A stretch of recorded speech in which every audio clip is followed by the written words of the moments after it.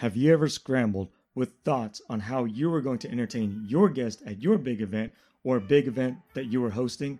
Why not treat your amazing guest with live music? Allow me to personally recommend to you a saxophonist that's guaranteed to bring his best every time he performs. Verl Tolbert is his name. His body language, his enthusiasm, his smile will tell you his story. Verl played at my wedding, and he was also a guest on this podcast, episode number 4. A natural entertainer and talented musician, Verl T, the perfect choice for all events and special occasions. Playing smooth jazz, R&B, neo-soul, blues, pop, and gospel music are his passion. Saxophonist Verl Tolbert is from Tulsa, Oklahoma, and has been playing saxophone for over 15 years. Verl T plays alto, soprano saxophone, and electric wind instrument, also known as the iwi, with a heavy dose of soul. Allow Verl T to help make your event something super special. For booking information, navigate to verlt.com. That's Verl spelled V-E-A-R-L, the letter T.com.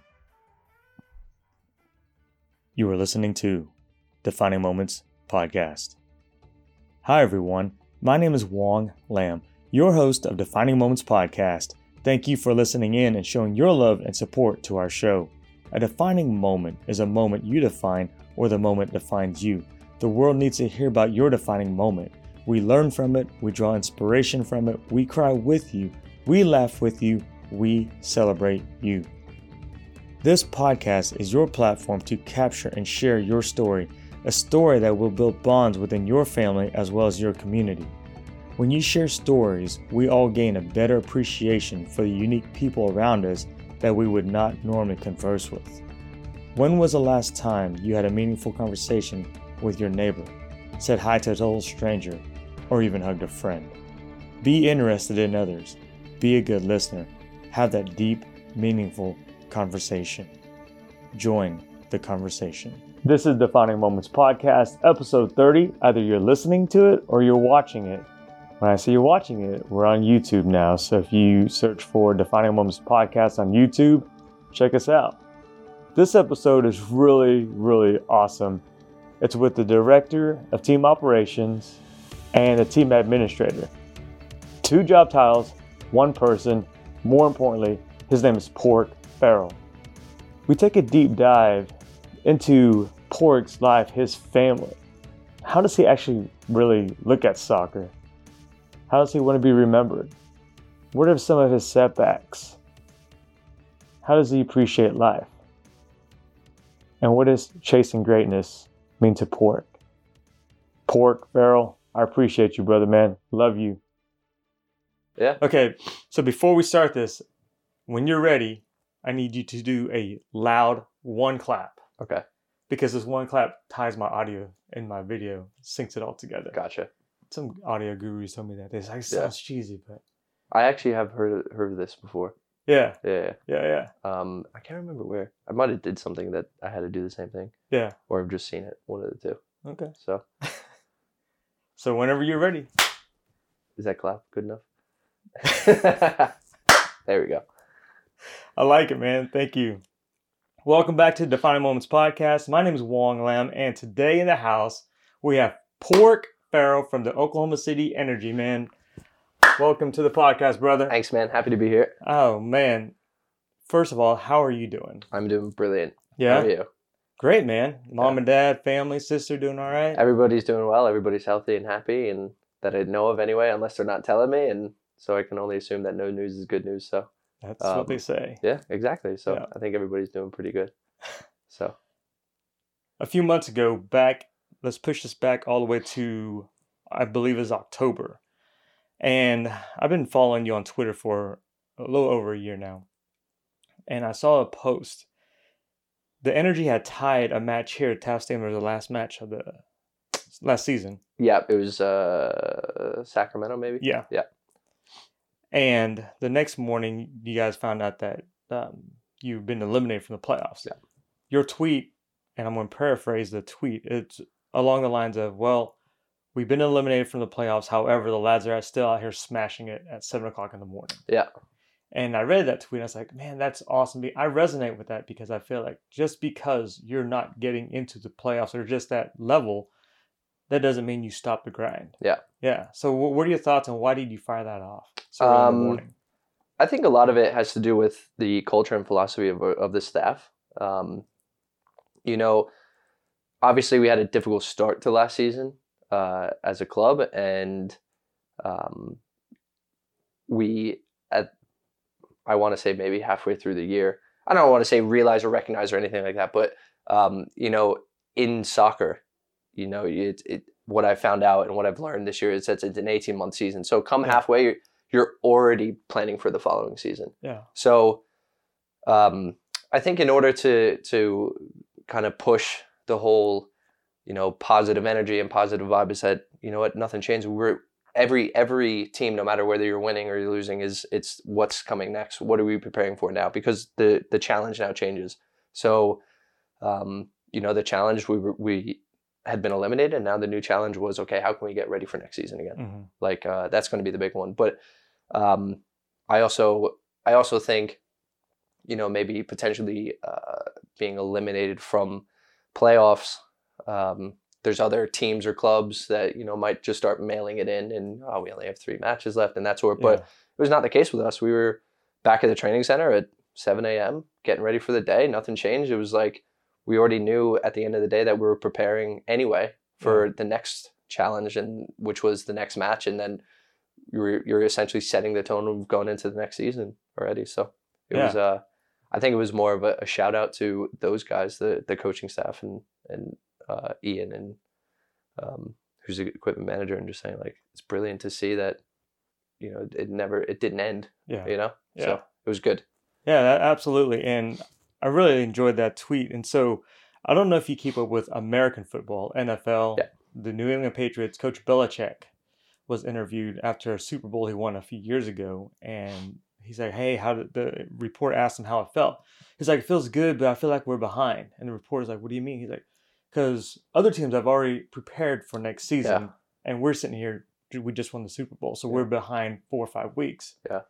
That's the exact mentality that you just stated. So I was like, man, we got a little Belichick here. Well, we're all Belichicks then, if that's the case. We're all our own people. But, I mean, the other one with Bill Belichick, I think there was, they were preparing for the Super Bowl, and he was interviewed, what are you looking forward to the most? And he just goes, I'm looking forward to a good practice today. Yeah. And that was it. Yeah. It's just like, I mean, obviously his success speaks for itself, And that was actually, weirdly enough, that's something I remember us chatting about, where being eliminated from the playoff part of the season, we do get a jump start on all those teams who are preparing for matches. Yeah. And we're no longer preparing for matches. And it's like, we get a month head start of anybody who makes the final, Right.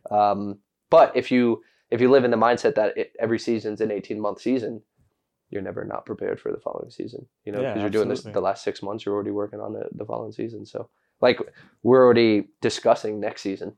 Yeah. And we've not even started this season. We're already discussing things we want to do next year that's going to make it better. Yeah. So it's I mean, that's the atmosphere and that's the culture we have, which is brilliant. I love it. Because then you always feel like you're challenged for something else. So enjoy it. Yeah. The phrase "no finish line" stands true with you guys. Exactly. Yeah. I love it.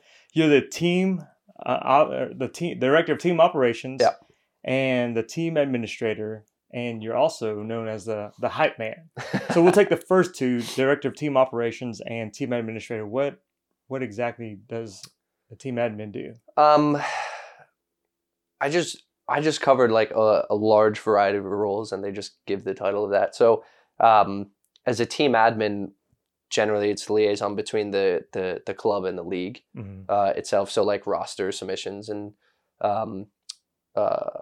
registration for players, and then you're interacting with like other teams that, like, if you're traveling, then you say like, oh, we need training session at this time if possible, and that sort. And when they come to Oklahoma, just help them with that as well. But that kind of then just starts to overlap into what would you say is director of team operations, which you're doing like the scheduling and the travel and the flights and the hotels and the meals and player appearances, and you help with strategy of marketing at times, and you help with strategy of operations, and You know, you kind of just connect the team itself to the entire club. You're like the link in it. So that's what I do. It sounds like a lot of responsibility, man. Yeah, I don't know why they still pay me to do it, to be fair. Because you enjoy it so much. Yeah, well, I mean, I love it so much, but Right. I mean, it's a lot of responsibility to pass on to a person. I think I do a pretty decent job of it. So, you know, they rewarded me by keeping me. So Yeah. Well, when you say decent, I'm confused because decent sounds like, I do an okay job. For me, I think it's a phenomenal job. Yeah. And I've asked a couple of the players about you, and they've even asked the head coach about you. So I asked them to describe you, and they've used words such as amazing, selfless, legendary, the positive energy bus driver. Phrases like that have come from the lads, if you will, that play on the team and from the head coach. So, I mean, hats off to you. wow, I appreciate it. They're just nice to me. That's Yeah. what it is. I pay them. That's why. Well, nice is one thing. However, I do feel like they're authentic and genuine when they say that about you. Yeah. Man. I appreciate them very much. I mean, I mean, it's like anything else. I just feel like I do the job that's I'm responsible for, and Yeah. I do it to the best of my ability. And it just happens to be a job that I enjoy as well. Mhm. I don't even call it a job. It's just a responsibility that I enjoy. You know, Yeah. it's fun when you get to just hang out with professional soccer players and you just help them to be able to hopefully perform on the field as best you can. So Right. I enjoy it. I love it. Yeah. Yeah. So your duties are scheduling and linking the club to USL, etc. With that being said, there are other things you do outside of just your day-to-day job. And I'll take myself, for example, as you've met me several times throughout the day, especially 6:00, 6:15 in the morning for an early coffee just to catch up. So I will tell you that I definitely appreciate you taking time out of your busy schedule to just link up with me and have a cup of coffee and enjoy a conversation, or even fire back a text or a tweet. Man, I definitely appreciate that about you I love it. so much. Like, I mean, it's positive energy just keeps going back and forth. And I Yeah. know every time we meet up, it's a great discussion and it makes me feel energized for either the day or the week or whatever, knowing that, you know, you have a profound impact on me and hopefully I have the same to you to Absolutely. also, you know, just create another positive energy vibe for the day, you Yeah. know? So it's living on a good vibration wavelength to, you know, achieve success regardless of what it is, you know? So I I get like a good that. energy from it. So I enjoy it. I Yeah. love it. Your positive energy. Let's talk about when. I'm sure that your job gets stressful sometimes. Let's say a scheduling conflict. Let's Yeah. say you have a bus scheduled and the buses aren't coming in or a bus breaks down. So how do you deal with a stressed level event like that? I don't know. I think I just internalize it all. Yeah.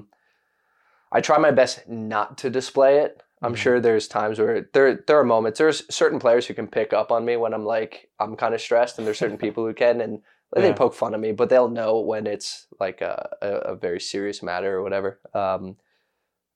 But you know, I try to eliminate all the stress by just being over communicative with like all the buses and airline people and hotel staff and everything. Like, I just try to eliminate all of those stresses. I stress myself in order to like make sure I'm on top of that. Yeah. To then when it comes through, I'm not stressed. Yeah. Now obviously there's always certain issues like we were coming back from, I think it was RGV. Yeah, it was RGV, and like the plane would end up being delayed like 2-3 hours, but then we were going to miss our connecting flight, and then they didn't have what wound up happening is me standing in line waiting to talk to the airline people, and you know, like people are worried about getting home, and you know, how are they going to fit 24 people on a flight and like that sort. And you just have to figure it out, and I just deal with it, and I just know that it's important to make other people feel at least amount of stress as possible. So Yeah. I just internalize most of it. Yeah.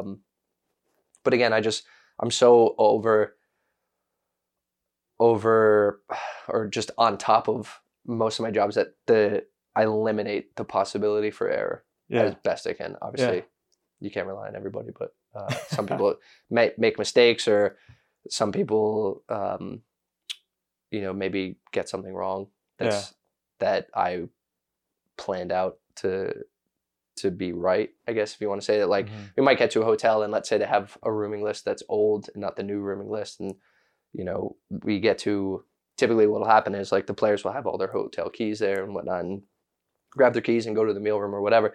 And let's say they're not prepared at the hotel. Well, it'll be like, no worries, lads. The keys will be in the meal room in 5 minutes. So they'll kind of just go there while I'm handling the situation to make sure everything's all right or correct the situation. Yeah. But yeah, I just manage my job well enough, I think, that I try to eliminate all the potential big stressors. Yeah. The little ones, the day-to-day nuances or whatever. Yeah, absolutely. They're going to happen. You just get used to them. Yeah. Are you on the training grounds with the team when they're training? Not when they're training. So typically what'll happen is I'll get to the training ground around 7 with the other staff. Mm-hmm. And it will be like help set up breakfast or, just hang out, and we'll have a meeting by 7:30 and just chat about, what the day looks like or what the week looks like or what the next match looks like or whatever schedule is coming up. So we'll chat about that. And then the guys will start rolling in around 8:15, 8:30. And then from 8:30 to 10 o'clock, I just chat with the guys and hang out and make sure everything's okay. And I'm the biggest rubbish talker. So I just make fun of guys and make them laugh and get them going for the day or whatever. And then once training starts, I leave. I'll usually go to a coffee shop and get the work done that needs to be done and whatever the next match is or food or whatever it is. And then I'll go pick up food, bring it back to the training ground for the end of the session. On the road, I'll watch training. Sometimes I jump in like the rondos and 5v2s and hang out or chat with Steve. And Steve will like teach me something about if he's coaching a point or whatever. He'll like talk to me about it and that sort. So I feel really connected with the stuff on the field anyway. So without being there as much, it's unfortunate because I do enjoy the training aspect and you can learn so much from players and you can learn so much from coaches and whatnot. I just don't get the opportunity as much, but that's okay. Yeah. So. Well, from what I understand, the relationship of the team team administrator to the team respectively, the club, and then the link to USL is super important from what Coach Cook has mentioned to me several times, and talking about yourself, how committed you are and how fortunate he feels that to have a hype man like yourself going on to recruiting, picking up players, taking players food. It's important, and it's the little things that I feel like makes the biggest impact on. Yeah, it is really everything's in the details. Yeah, you just I just look at it. I get to hang out with a new person or a person I like, and that's it. Like I don't look at it as a job. It's just, I get to go. Oh, need to go get food, and then when I bring the food, I have a 15-minute chat with somebody. Yeah. So I think it's enjoyable. So right on, man. So obviously, you know that I am on Twitter and social media, and I went back to a tweet that you had a few months ago. Maybe it's probably about a couple months ago, but you tweeted something about Roy and Conor. So my thought is probably Roy Keane and Conor McGregor. Yeah. Talk about them being heroes. Yeah. Conor McGregor is obviously the UFC, and Roy Keane played for Ireland and Manchester United, big time player. And he talked about them being heroes. Well, during that conversation, your dad also said that you've been one of the greatest influences in the family's life. What are your thoughts on that, man? Yeah, I mean, I remember when he said it, and like, there was a weird feeling, honestly, with inside me, because obviously I look at them as massive inspirations, and I talk about them and how much success they've had, and when he kind of said that back to me, that, I've been in inspiration as well. It was pretty cool it was a cool feeling. But because most of my life I don't know what the right word is. Most of my life I've justified the things I've done. So like moving around and traveling around and trying to get the right job and trying to get to the right opportunities and the right experiences and living the way I've lived, because they've done it. They moved from a country to a new country, right. In order to make it successful for them. So I looked at that as an inspiration to me. Like, I can't settle. I can't stop. I could, but I'm not going to enjoy life that way. Right. So I remember when I initially left Pennsylvania and like took a job opportunity in New Mexico, I was just like, this is awesome. And like, I'm going away, I'm going on my own and whatnot. And like, there was difficult things that I had and sacrifices that I had to do in order to get to where I am today. But they're the massive inspirations because they do it. They do it every day. They live it. So Yeah. I'm inspired by them, and if in turn I inspire them as well, that's I guess the most important thing. So Yeah, absolutely. You say your parents are immigrants. Mhm. Where were they from originally? they were born in Ireland. Born in Ireland. My dad was born in Dublin, and my mom. Well, we always make the joke about my mom where she was born. She was born in Kilkenny. Okay. But we'll always make the joke of who's winning or who's the better hurling team, Kilkenny or Oh. Waterford, because my grandmother lives in Waterford, and I've spent quite a bit of time there, and I've lived there as well. And if Waterford's doing better than Kilkenny, my mom's from Waterford that Yeah. weekend, that sort. Okay. So we have a good laugh about it. But yeah, she was born in Kilkenny, which is close to the south coast of Ireland. So Oh, very good, man. Very good. Yep. You're also training for a marathon, man. How's that going? Because you look fit. You look really good. Thank you. Yeah, it's good. It's fun. It's been an experience. It's really been more about challenging myself to improve in every aspect. Yeah. Every week I try to take on some either new form of habits or change some habits or kill some bad habits, which has been great. Like changing a large part of my diet and Mhm. improving and seeing whether one sort of nutritional plan works versus another nutritional plan works. And you have slip ups and whatnot. And but it's been awesome. It's been a good experience, especially because like I used to be really fit and then I just completely lost fitness. Mm-hmm. And then now it's just like really going, I can do this. I'm forcing myself to do it. Yeah. The big one is essentially accepting that you don't have a choice. Like your life depends on it. Yeah. And I'm just going, my life depends on me being fit. So I'm going to do it. So Right on, man. yeah, it's fun. a Oklahoma City Memorial Marathon. Yeah. 26.2 miles, man. Yeah. You got this, right? I'd like to think so. If I could do 13 miles, I think I can make the second round of 13. Absolutely. Like, if you just run 13 miles out, guess what? You have to run the 13 miles back. So yeah. that's what I think, You just got to run the rest back. So I don't know. Oh, It's such a terrible way to internalize it because like last week when I ran 13, right? But I never think of it as running 13. Uh-huh. I ran 6.5 miles in one direction. Yeah. Then I ran 6.5 miles back in the direction I came from. So it was Right. like, I only saw it as 6.5 miles. So I'm looking at the marathon the same way. I just run 13 miles and I run 13 miles. Yeah. And that's it. It's 2 13s. That's easy. Come on. I love it.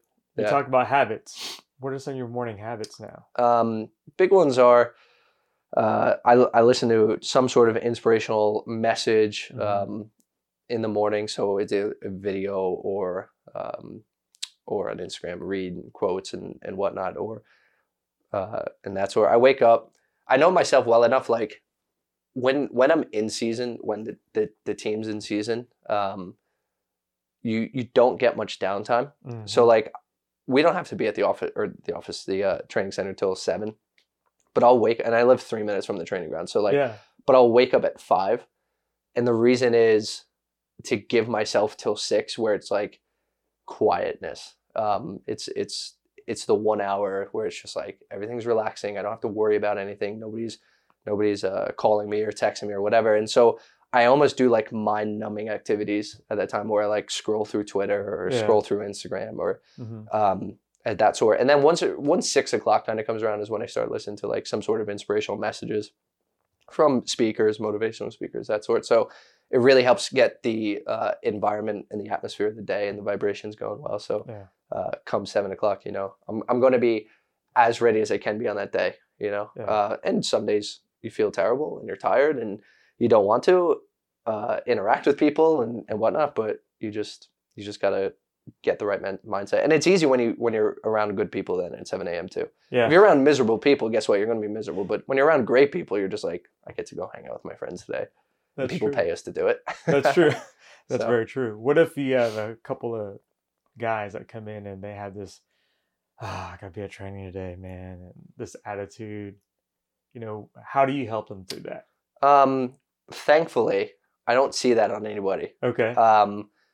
Obviously, people go through different periods in their lives, and Yeah. some people could be going through tough situations, and maybe there's that mentality of they come in, they're just like they're tired, and they played a match, and maybe they didn't sleep well or whatnot. But like I said, I can kind of read the players, and I can kind of read who wants to interact on that day and who doesn't, and like I'll let people warm up, and maybe through conversation they'll start to liven up a tiny bit, if you will. But I know who the morning people are on the team and who aren't the morning people and whatnot. But in fairness, like I think most of the guys like this year, it's just I don't know, they're all great. Like we all hang out and we blast music and just make fun of each other. So it's fun. Yeah, I see a lot of the players actually from the club being pretty active on social media. Yeah. You know, doing a lot of different things and talking to just anyone and just random people. Random people like myself, you know? Yeah. Well, you're not random. You know most of us at this point. Yeah, I guess so. Yeah. They're great. I mean, I think the guys are great at their interaction. You have to be at this point. Mm-hmm. We a lot of the time look at them as soccer players, professional soccer athletes or professional soccer players who are professional athletes and whatnot. But they're just the most normal people. And they like, I actually forget and like sometimes refuse to believe they're professional soccer players or athletes. There's days where I'm an absolute fanboy. Don't get me wrong. Yeah. But most of the time it's like, I know that they're just normal people and they do normal things and they make normal mistakes and whatnot.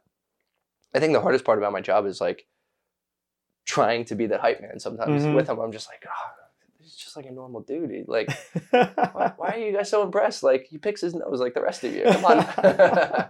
You know, they're normal people to me. So yeah, they are. So they're normal humans, just like us. It's a different type of mindset, though. A different level that I'm on, anyways. I mean, I can't go out there. But you're looking at I want to say social aspect. Yeah, they're held to a higher standard. We actually had this last week where Steve, it was Steve, Danny, Alexi, and myself. Mm-hmm. And we're having a chat about something, and I had brought up, you know what, we were in Missouri last week, and and we were having breakfast, and I said something like, I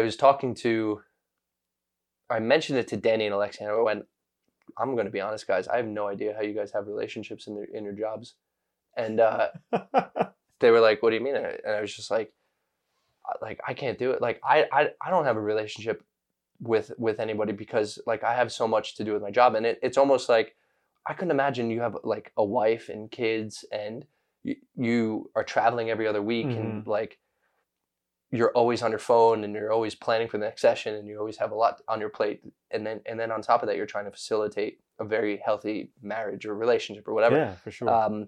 And I made the remark, I was just like, we're not human. Like we're not. So in the social aspect, I think people in our field are held to a higher standard. But like we're also like the things we do, where we give up sleep and we give up family time, and you know we move around the country and we live in this high stress environment where you know one mistake you could be fired and like and whatnot. It's inhumane. Right. Almost. Yeah. Which is not in the bad sense. It's just like that's the standard that you're living to and you choose to live to.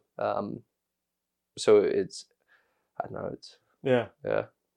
Well, it's amazing how you and the staff and the players deal with it, and I really, really like the organic authenticity of the group. Yeah. Just as a collective whole, I think you guys are doing an amazing job. Well, we appreciate it, and like I know every team will say this going into, you know, we have a really great culture and we have we feel, but like I feel it with these guys. Yeah. Like I feel it with the staff. I feel like there's just amazing things happening within this club.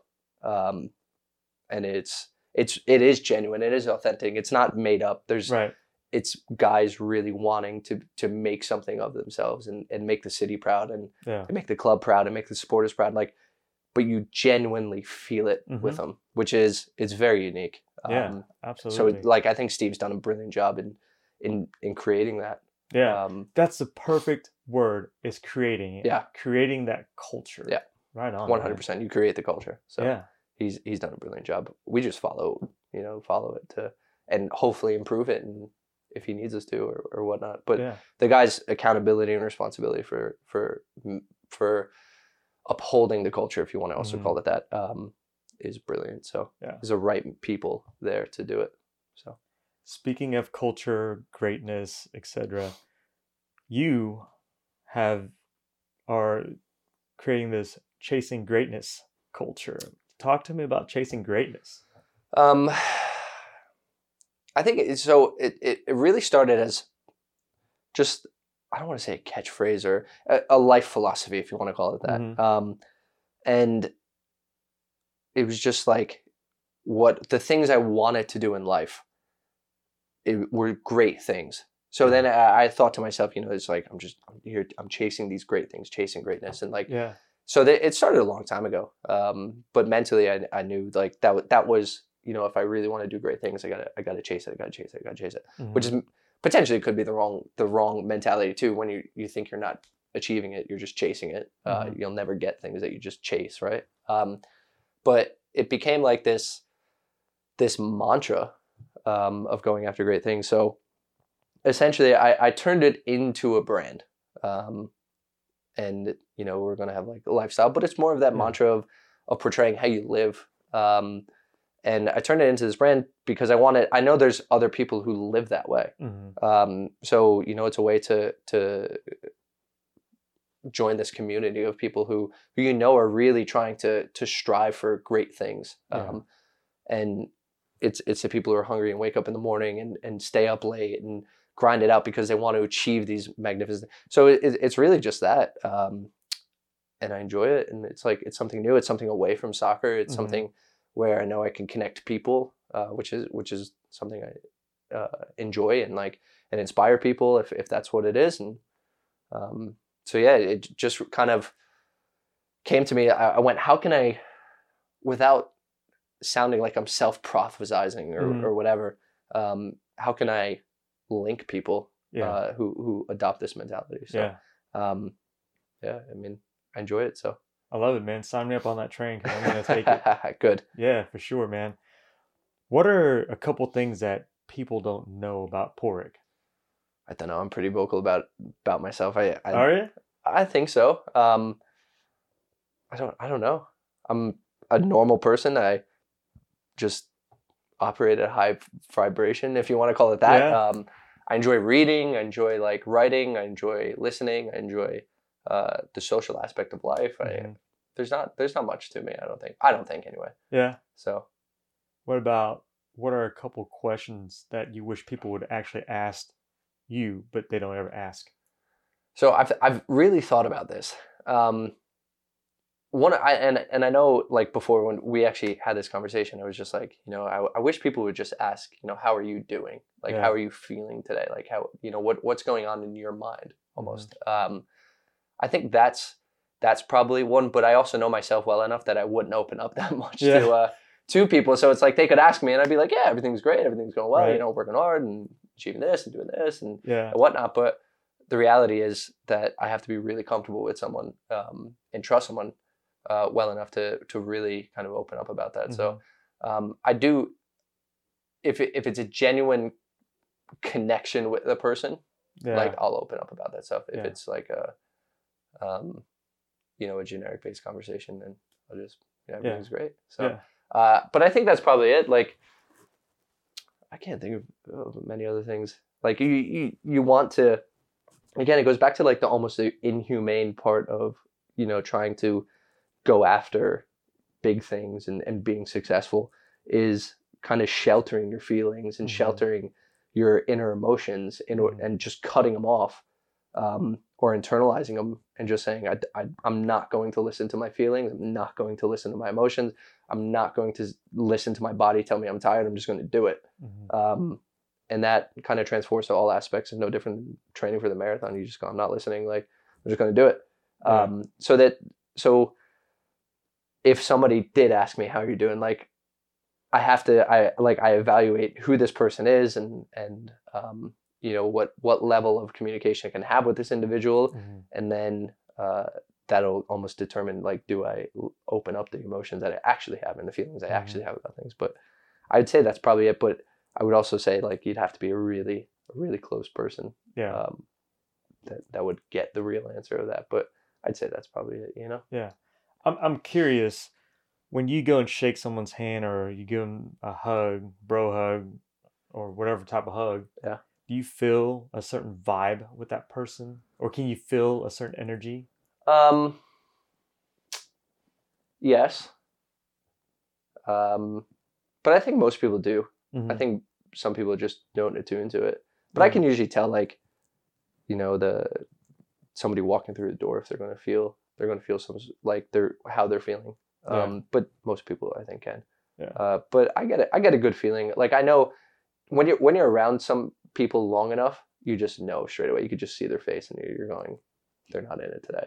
Yeah. Or you see them and they're like, oh, this is going to be a great chat today. I know we're going to have a good conversation. So, I mean, with people I'm around a ton, I'll know. Mm-hmm. I'll pick up on their frequency, if you want to call it that, Yeah, pretty quickly. it's true. So, yeah. I mean, it's all, we all have these innate abilities to pick up on energies of people, and you know, with most of the guys I can. But it all depends. Again, if I want to listen to other people that maybe not a part of the team and just random people, where, you know, I'll have a sense of where they're probably at. But I think most people are on the same wavelength, if you want to think about it. But everybody's going through struggles. Everybody has happiness. Everybody has sadness. So you can figure out which one they're giving off on that day, based on interactions, based on watching their movements or actions or whatever. So yeah. But I mean, most of the time you can also, like, if I want, like, liven that person up. Yeah. Because of the handshake or the touch or the hug or whatever, you can also, like, give them some of your energy. So yeah. So it all depends on what you need out of them or whatnot, or if you can help them achieve what they need to achieve. So I like it, man. So energy, OKC Energy FC aside, your work aside, how do you contribute to society? I think a lot of it is through, like, the messaging I put online and social media, and that's because I'm working a lot, so it's like my interaction is like the positive energy that I'm putting out to people, I think. Right. Whether that's the Chase Greatness brand, or whether that's you know, sending out tweets or whatnot. I think my contribution, like, one of the positive affirmations, if you want to call that, for this year, you know, one of my big things is I want to inspire and provide knowledge to anybody who seeks it. Yeah. So I think that's kind of where that goes. I want to, through my actions and through my work, inspire people to recognize that if they put in the same work and they put in those actions, they can achieve the things that they want to achieve. So I think that is my contribution of to society, to be honest. But it's through my work, so it's not really anything outside of it. Like, my work is the majority of my life, so I just use that as a platform to hopefully inspire people. Yeah, no, I like that, and I can feel the positive energy actually every time we meet or we talk, even through a text message. You can tell, because I've had the personal interactions with you face to face, and it helps a lot. You talked about frequencies. I agree. Your tone, your body language is a frequency. Yeah. And what you're giving off is what I'm taking in. So I was like, dude, you know what I mean? Yeah, so and that's why awesome. I love sitting down with you, because you always bring the best out of me, because I know it's got to be a positive interaction. You know, I leave the negative stuff at home by myself. So yeah, there's no need to keep sharing it with the world. I mean, you rationalize it, analyze it, and how can you move forward without bringing others down? Yeah, right. It's too easy to bring others down if you wanted to. Yeah, and everybody has negative energy, and negative thoughts and negative feelings. Absolutely. But and again, it goes back to the inhumane thing of, you just don't bring them out. There are certain people where, like, I will bring it out too, because I trust them and I know that they'll reverse it for me. You know, yes. They'll like Danny Stone, who's the assistant coach for the Energy. Me and him have great conversations. You know, I'll go over to his for a cup of tea and whatever, and I might vent about a lot of things. But I know it's almost that springboard to just, he's someone I can open up to, and leave the negativity out, because he's not going to take the negativity on board. He's going to help me through whatever process that's making me feel negative. But I mean, everybody has a negative side to them and negative thoughts. You have to determine whether you're going to emotionalize them or not. But you need somebody. I tried my best to leave that at home, but sometimes you you live in your own head and try not to let it out. I feel like you should be the team therapist too, man. Because I'm just here and listening, taking this. I was like, man, dude, you're right on. Yeah. I love it, man. I mean, I think just conversation is therapy. Yeah. So. That's true. That's true. I'm the same way, man. There's times I have negative thoughts. I'm like, oh my gosh. But then my wife, well, she's a springboard. She listens to me and then she reverses it. And yeah. So yeah, man. You need people in order to do this thing. So like my parents, like I can vent to about certain things, but not everything, right? Because they wouldn't understand. There's things they don't understand about my job, or there's things that they don't understand about my life or my personal life or whatever. They can only give me their thoughts of maybe, right? And then there's other people who do know a lot about my job and do know a lot about the stresses of my job that can help me through it. So there's like, I have those people where if I need them, they're great people to go to. Yeah. And they help me out a lot. So yeah. Steve is another great one as well that I can go to if I'm, not feeling something is right, or someone who he also like positively affirms me a lot with a lot of things. If I need help or I'm saying, I really think this should be done this way, and he'll be like, "You're right, go do it." So you get that positive affirmation then from him. Yeah. So yeah, I have the right people in the right places. Oh, that's so true. Yeah. And speaking of Coach Cook, he actually texts me every once in a while, or he'll return my personal text messages to him. I think it's awesome. He actually called me on the phone last week. Nice. I think he was on the way home from Missouri. Yeah. Yeah. Did he call you about? He said he wanted to thank you for the the New Year card, Chinese New Year card. I was like, what the heck, man? You know what? The amazing thing is he kept it in his pocket from the day you gave it. I can't remember. Was it a Monday? I think you gave it to us. Yeah. From that Monday, he kept it in his pocket to remind himself to call you.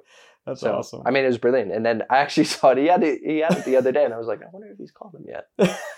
So. Well, he has. Yeah. So because thank you. Yeah, he obviously wanted to. It was important to him. So. Yeah. And I know he was thankful for it. So That's all the guys were. So. That's great. In your life, I am certain from our conversations, you've been through setbacks and moments that have defined you or you've defined them. Would you mind, if you're willing to, share with our listeners maybe some setbacks or moments that you had to go through in your life, and how did you conquer them, or who helped you along the way? Yeah, absolutely. So like probably one of the big ones that's changed the course of my life, I'll say, in a very good way, was when I was a senior in high school, right? So I was going through a difficult patch with soccer, and I wasn't playing as much, and I wasn't starting on the high school team and whatnot. And my mom gave me the book The Secret, based on the law of attraction, right? So I read that book, and it was all about manifestation of your imagination, essentially, which I didn't really. I thought it was a really good book. Yeah. I was just like, oh, this is like really cool. Like, I don't know if I believe this, but you know what, whatever, I'll give it a try, right? So then, and I still remember, so that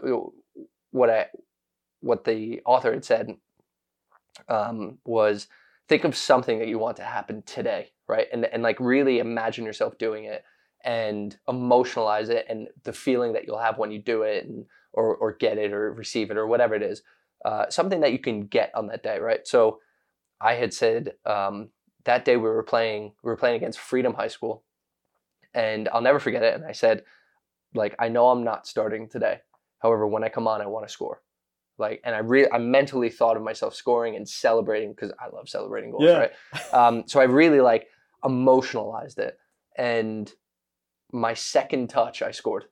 Nice. And it was brilliant. And Freedom were one of the top teams in the state, right? I mean, it's high school soccer, but the emotionalization of it, and then recognizing that it worked, set my life forward. Once I realized that you really can achieve the thing that you want to achieve if you really put your mind and soul and heart into it, it can bring out great things. And so that was like a big moment. Now, did I always use that? No, because you forget about it, right? And when I went to college, then I think it was my junior year.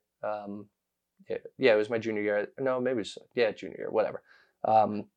You know, I was playing, and I would start some games and not play some games, and I thought it was good enough, but you know, looking back, I probably wasn't. But you know, I worked really hard and whatnot to try and improve myself every day, and I knew I put more work in than anybody. But we were playing. It was a homecoming game, and you know, we weren't playing a very good team. I subbed on, and I remember I took a corner kick, ball got cleared out. The other team went down and scored, and I got subbed off. So I was on the field, I think, like 2 minutes. Yeah, you went on, took the corner kick. And yeah, I swear it felt about 30 seconds. And so we got scored on anyway, and I got subbed off, and I just like when I just started questioning everything. I was just going, what is going on here? Like I was upset about it, obviously. And you know, at that point, you're 20 and you have a dream of playing professional soccer, and and you're recognizing that it's not working, you know, and it's not as if I was playing at some big Division I university. I was playing in Division III school, and we were very good. But I remember I go into the dressing room, whatever, and I literally stood in the shower for about an hour and a half. Wow. And like, it was a tough one. But it was the thing I needed, right? So then I remember thinking to myself, the first thoughts initially, I'm done. I'm quitting. Yeah. I don't want to do this. Why am I putting myself through this much stress and pressure and pain and whatnot? But I also forgot about the law of attraction and forgot about, you know, you're manifesting your own dream. So if you're thinking somebody's going to be negative towards you about the situation, and somebody's not going to, I don't want to say give, but somebody's not going to grant you the opportunity to do it, guess what? It's not going to happen. You're only manifesting yourself. If you feel negative towards the situation is going to feel negative towards you. If you feel positive to it, it'll be positive to you. So I essentially, like, by the hour and a half or whatever, I just went, you know what, I'm going to do this. And like, and I needed it, but it was a big moment again, because then as the season progressed, we went into the NCAA tournament. I wound up playing in the second round of the NCAA tournament, and I did really well, and I played really well. And from that moment forward, I knew, like, I just got to put in more work and more work and more work, and I'm going to get what I want. Yeah. Going into the next season, then I was like one of the top players on the team, and did well, and had opportunities to kind of progress throughout. You know, I wound up getting my master's degree and trialing, and I wound up on preseason with a professional team. Very nice. Beyond that, so it was probably those two big moments really shaped, you know, what I've become. And then, like, you know, before this job, I was living in Arizona, and I didn't really have a job, and I was paying my friend $200 a month to essentially live with him and his fiance. Yeah. And I wound up having to rehome my dog that I had, and like that became this like emotional roller coaster where I thought, like, nothing's panned out, right? So I thought I was going to get a U23 position within the PDL as a head coach, and I felt very confident about it, and didn't work out. So then, like, my life just started kind of spiraling a tiny bit, and what I thought was essentially rock bottom in the grand scheme of things was just the rock to then progress me forward, because that 6 to 8 weeks where I didn't know what I was going to do with my life. Yeah. Again, because I didn't get the head coaching job I wanted. I was applying to a ton of college jobs, couldn't get any of them. You know, and I was really passionate about coaching. I'm going, this should be a lot easier. Like, if this is what I'm really meant to do, like, I should be doing it. Yeah. But nothing seemed to open. And then I wound up getting the job with the Energy through a connection, actually, who was a head coach before with the Albuquerque Soul. So I was his assistant, and like he knew Danny Stone and Steve Cook, and they wound up connecting over this job that I have now. And essentially then a couple weeks later, I was here, and I'd moved here, and I was just like, but the pain of not having a job, I did door-to-door cell phone sales for 2 days. Yeah. And I couldn't take it. I applied for a finance internship. I was like, maybe I need to change fields. A finance internship, and I have a master's degree, and I didn't get it. And I was just like, what is going on here? And I wound up coming here. And then the reason I'm so passionate about what I've done and what I do is because I know what it's like to not do it as well. Yeah. And that's a tough place to be in. Yeah. And I could have sat back and I could have been comfortable. And I was in Pennsylvania before Arizona, and I had a job working with New York Red Bulls and their community academy, essentially, if you want to call it that. And it was fun, and I could have stayed there. But the thing is, I wasn't like ultimately passionate about that side of coaching. Like I really like the college age kids. I really like professional players. Yeah. So it was, again, it goes back to like, am I going to settle for this and maybe hope somewhere down the line I reach the right connection, or am I going to, I don't want to be here. Yeah. Not because it's bad, but because it's not what I really want to do. Am I going to try and take a risk somewhere else? Which is what I ultimately decided to do. So. Wow. Yeah. Did you know Coach Cook or Coach Stone prior to the Energy? No, I knew of Steve. Yeah. Obviously, when he got the interim job with Colorado Rapids. Yeah. Matt Gordon, who was the head coach of the Albuquerque Soul, who again helped me connect here. He had mentioned him. He was like, "Oh, did you see Pablo Mascheroni was the head coach before, and he wound up getting fired, and Steve got the job." So then I think Matt like retweeted one of Steve's tweets. So then I started following Steve on Twitter because of that. Now I didn't know Danny, so I was already following Steve on Twitter, and obviously I followed the MLS at the time. So I kind of just got comfortable with it, and then that's how I knew. That's how I knew of Steve. And then eventually, obviously, started working with him, and I thought it was the coolest thing. Just like, I followed this guy on Twitter. Like, he's cool. He coached in the MLS. Yeah, now I'm working for him. Exactly. Yeah. Now he's my boss. He just yells at me. He just yells at me. Just yells at me all the time. No, I'm just messing. Yeah, I don't think he yells at you all the time. Yeah. Were so you were in Arizona when you got the phone call from, was it Coach Cook? Yeah. What was going through your mind when you received the call from this dude, this coach? Well, so I knew it was going to happen. Well, I kind of did, because so when Matt Gordon reached out to me, he was like, Steve Cook and Danny Stone reach out asking about someone who would be a team admin. Would you be interested in that position? I said, yeah. He's like, good, because I told him that you might be. Yeah. Can you send me your resume and I'll forward it on to him? I said, absolutely. Sent him the resume. So I want to, and Matt had said, he might call you.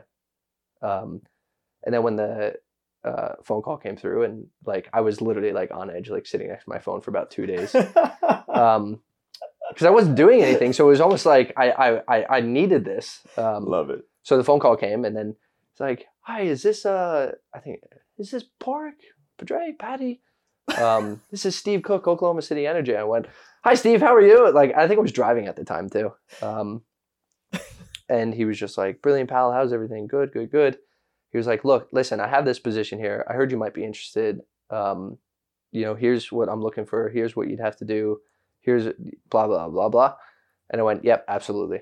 I had no job, but like I was taking anything at that point. And it was an opportunity at professional soccer, which is what I wanted. And I said to him, I was like, look, will I be around the team? Will I be around training? Will I be around matches? Yes, you can have all access to all of that. You can watch training. I said, brilliant, I'm in. And he goes, all right, well, how long, what's your job situation? How long would it take you to get here? And I said, well, it'll take me about 2 days to drive. So I can be there. Like, I want to say like, I can be there Sunday if you really need.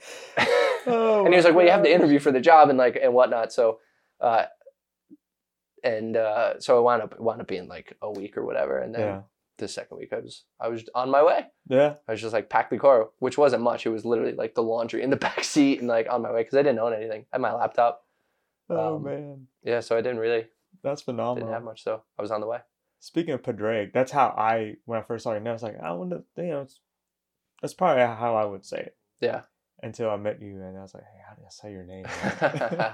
Yeah, well, it's Porrick. Yeah. I think I'm named after my uncle. His name is Porrick too, so I'm going to imagine that's probably why. Yeah. I never really ask. I don't ask my parents like many things about like growing up. Like, I don't even know how my parents met. Like, I don't know how long they've been together. I don't know how long they've been married. Like, I can't even tell you how old they are. But I don't care. Like, that's their history. Like, whatever. That's fair. Yeah. Yeah, man. Just like, they're my parents. Like, why do I need to know all that? Yeah. I'm interested in this, going through your interview process here. Who did you interview with, and how are the personalities? So I guess the initial one would have been with Steve on the phone, because Right. Steve would have known right away if I was right or not, True. right candidate or person. And ultimately, I'd be the one. He'd be dealing with me a ton. So obviously, I would say the first interview, and then after that, we had the president, who was Jeff Ewing, and him and Mindy and MJ. Mindy's the VP, and MJ was the human resources director. I don't know. I think she's kind of phased out to retirement. I still see her around sometimes, but Yeah. So it was them pretty much around the table, and it was a Skype interview. So that's what it was. Skype interview. Yeah. So video too? Yeah, video. So I wore my suit. I was going to ask you, what did you wear? I wore a suit. There was a table, no pants, just a suit top. No. I fully wore the suit in case I had to stand up at some point. But I have heard things I have jokingly seen things like that. Do you ever see the ones where they're people are on TV? Yes. And they just have the suit and they're wearing boxers. Yeah. And that's it. And people are like, oh my God, they dress really well. And they have nothing from the waist down. Yeah. Yeah. So I was thinking about doing it, but I didn't. How's working with Coach Danny Stone? Brilliant. Love him. Yeah, he's a great dude. He's very hardworking. He's very dedicated. He's a very balanced person. You never see him get too high or too low or whatever. But my favorite things about Danny is being away from soccer and just chatting and talking about life and music. He loves music, and we've gone to a concert with him and his new fiance, and we're going to another one. And we hang out. We just chat. We chat about life. We chat about soccer. We chat about growing up. So he teaches me a lot. So I love the dude. Speaking of life, what do you enjoy about life? Being alive. Yeah. I mean, what's better than that? Love it, man. You get to experience the things you want to experience. I enjoy going to coffee shops. I enjoy eating food. I enjoy good weather. I enjoy traveling. So I mean, it's just, I don't know, just enjoy all of it. Yeah. This makes a lot of sense to me, man. When you talk about visualization and emotionalization, that book your mom gave you. So you scored on your second touch in high school. Yeah. You went from taking a corner kick or subbing on, taking a corner kick, getting scored on within less than a minute and a half. You're getting subbed off. Yeah. Staying in the shower for an hour and a half, and then you decided, I got to grind. I got to get through this, and I got to push myself. And in college, you don't play. Just you don't have competitive matches 12 months out of the year. There's only certain months. So your grind in your off season, your downtime, you worked out on your own, I would assume. A ton. I was very, very dedicated and committed to getting better. I was in college from my freshman year on. I was training with a local club. So once the off season happened, I was training with Lehigh Valley United, and from their under 14s all the way through their under 18s, and so I'd train an hour and a half, 2 hours with them. That was mainly my freshman year, and then going into the spring part of my freshman year, the executive director of the club, he had morning training sessions for, I think it was U12s through U16s or whatever it was, or U14s. You come in at 5, I think it was 5:45 in the morning, whatever, and I was showing up to him. Me as a college kid, and these under 12s, and they were doing these footwork patterns and and I couldn't do them. I was just what did these kids learn? Because I didn't grow up with an academy. I played rec, I played club. I wasn't this massive club soccer person that it is now. My parents did the best they could to get me to the places that they needed to get me, and that's all that mattered. But these kids were so clean technically and stuff. So I essentially was training with them in the morning, and then training with the teams in the evening, and then through my junior year, I would come the springtime, you'd be up early and get to the gym around 7, and if it was depending on the day and what the class schedule was and stuff, I could be training for 2 hours or 3 hours or whatever, and then we obviously have the spring training, but I played it for an NPSL club. We'd have our college training, let's say 4 to 6 or 4 to 5:30 or whatever, or 3 to 4:30, and then I would hop in a car and drive an hour north to then go train with this NPSL team. Wow. So I would do that, and I was doing that 3-4 times a week, and which I really enjoyed. And like, it was just the grind of getting better. And I was putting as many hours onto the field as possible. And then after my senior year, and when I was flying through my senior year, I was scoring goals, I was assisting, I was just an all conference player and whatnot. And I, my routine was get up at 4:00 in the morning, and my dad was working nights, so he was getting home at that time. And then, we'd have breakfast, and then I'd go to the gym. Again, depending on the day, I might get like a Tuesday, Thursday. I wouldn't have class until, let's say, 8:30 or 9 or whatever it was, or 10. I'd be like smashing a ball against a wall for like an hour and a half and getting many touches and doing speed work and agility work. And then I would have class, and then after class I would go train and play 2v2s and whatnot. And then in the evening I'd go train with a team, like a youth team, or I'd go play indoor, or I'd grab friends and we'd play. Like I was a machine with it because I was just so passionate about it. Everything was dedicated to it. So it was great. I enjoyed it. It wasn't like it was work. So I was putting in like 4 sessions a day, but the strides I made in a very short amount of time were brilliant because of it. That's amazing. Then you get educated, you got this master's program or a master's degree, and then you couldn't find a job. You went to try to be a financial intern, couldn't even land that. Laying on a couch in Arizona, paying your friend $200 a month to stay there, looking for something, and then you get the phone call.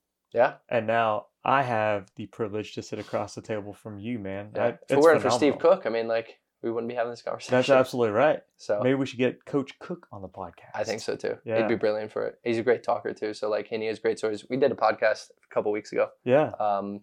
We had a brilliant time, and he's just full of knowledge and inspiration and like energy, and that's true. He's just a brilliant human being. I don't care about Steve the soccer coach. Yeah. He can be Steve the soccer coach in his own time. I care about him as a person. Like, he's brilliant.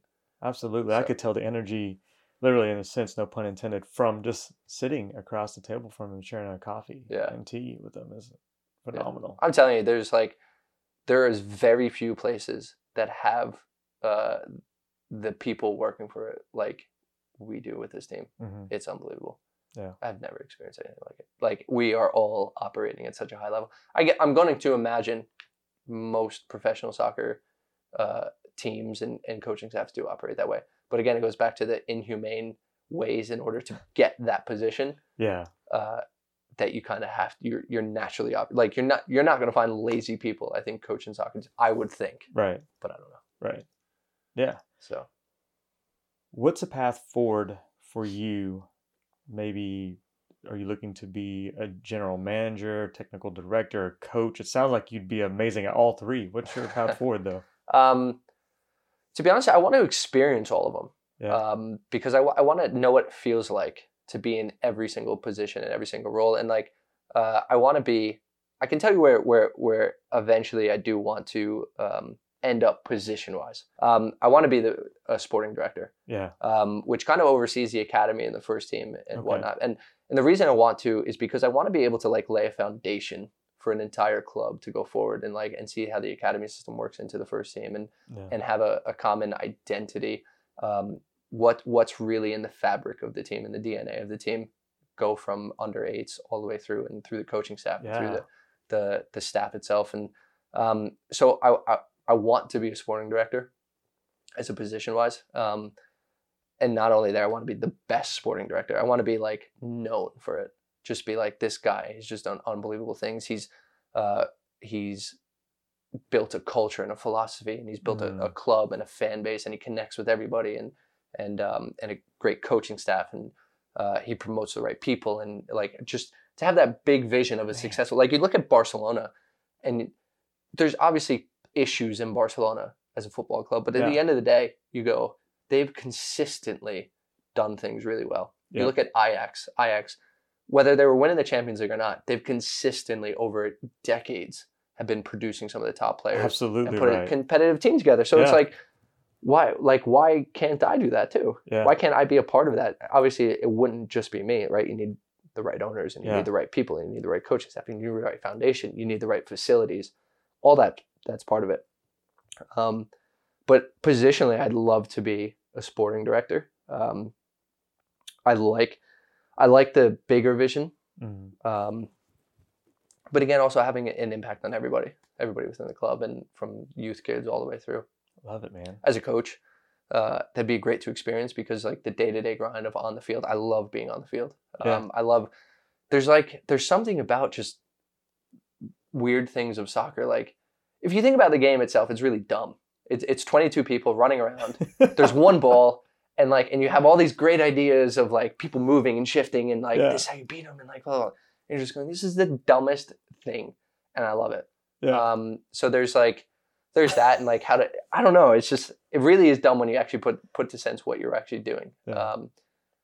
But it's really enjoyable. So I want to experience that, but I also want like have the success in that. And there's certain things of being a part of a coaching staff is like the highs of winning and success, because you're a part of it.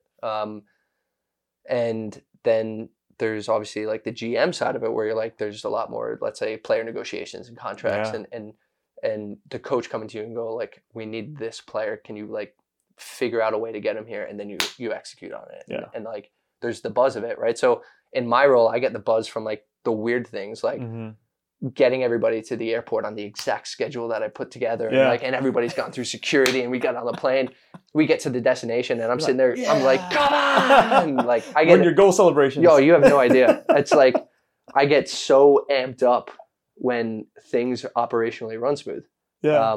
I get a buzz from it. It's like, right, because that's the moment where everything, like all your work is being done. Yeah. So all the lack of sleep and text messages and emails and whatnot, you could, that's right, I did it again. I'm the man. That's your moment. That's your moment that you feel like good. So yeah, you have to find something that that if you're in a job and you don't get that feeling, quit the job. Yeah. Don't do it. Man, that's so true. Dude. You have to have that feeling at some point. Like there has to be an end to everything. Yeah. Right. So like an end point where you're either measured on success or failure. Yeah. So if we get to a hotel and they don't have the rooming list, and there's no food or something. Yeah. Knock on wood, that doesn't happen. Right. But like, that would be terrible. Yeah. And like, that's like losing. Yeah. But when you really like, when everything is right, nothing will always be right. But when you just get the feeling like, oh, I did it. That's a great feeling. That's so I find awesome. that my job. I've experienced that feeling at work. So I'm in the engineering side, and I'm building this analytical model, and I get my formulas right, and it's a huge victory for me, man. So I'll get out of my office and I'll go high five my colleague right down the road from me, two doors down. I'll go in his office, like, hey Jeremy, we did it, man. He's like, what did we do? I was like, this QC, it's starting to work, everything's tying. Yeah. And him just kind of look at me. I was like, come on, man. You're weird. Why would you do that? Why would you be happy that you had success? But that's the thing, is like, there has to be that. Why would you do a job? So you have to, like, whatever the job is, you have to figure out what that moment's going to be, what the buzz is going to be for you. Yeah. That's it. Goes back to the experiences of like, yeah, I'd love to be GM. I'd love to be a coach, because there's a different buzz to it, but it's all around soccer. If you ask me to be the marketing person of a club, like I can never be the marketing person, because like there's no buzz for it. There's no like, I like the field. Like I get life from the field because it's given me so much. It's given me opportunities to travel around the country, the world, like everything. Like it's a dumb game played by 22 and shorts, like 22 men in shorts running around, grown men, and I love it. It's weird. I don't know. Oh man, nothing wrong with that. Yeah. How does Pork want to be remembered? Definitely just someone who's inspiring to other people. Passes on knowledge or what have you, what you need. Just be somebody who's there to kind of help with what you need. Yeah. Whether that's listening to, you just need somebody to vent to, and I'm that person, or you need some advice and I can be that person, and someone who genuinely cares, and somebody who's just like has an unbelievable work ethic, and you can sit back and go, this dude like has it. Like I get such good feelings from him, and like I know that person, if I ever needed that person, he's there for me. Yeah. I think that's kind of where I like to be remembered, Yeah. Yeah. Somebody's just inspiring to other people. Yeah. So I'll remember you like that. Well, I appreciate That's for certain, man. You've taken time out of your day from the first time we had coffee till current, and I will willing to bet that you do it as far as long as I'm alive. So yeah, I hope so. I definitely appreciate you, man. Yeah. How do people get in touch with you? Obviously, I'm pretty active on Instagram and Twitter. Yeah, what's your handle on Instagram? I have no idea. I think it's Pad the Lad. Yeah, it's Pad the Lad. Yeah, I think so. At Pad the Lad. Yeah. Yeah. And then Twitter is my name. Yeah. Porrick Farrell, but there's 3 L's at the end. Yeah. So it's at, and then you have to spell your name. At PADRAIC Farrell FARRELL L. Yeah. I put 3 L's because my name wasn't on it. Yeah. Wasn't available or whatever. So yeah, on Instagram, Pad the Lad, which is my nickname, Pad the Lad. Yeah. So Pad the Lad. Pad the Lad, I like it. Well, we'll be rooting you on this whole entire season, chasing greatness for sure. You as a person, man, we believe in you, brother. I appreciate it. So yeah, thanks for your time. For you. All right.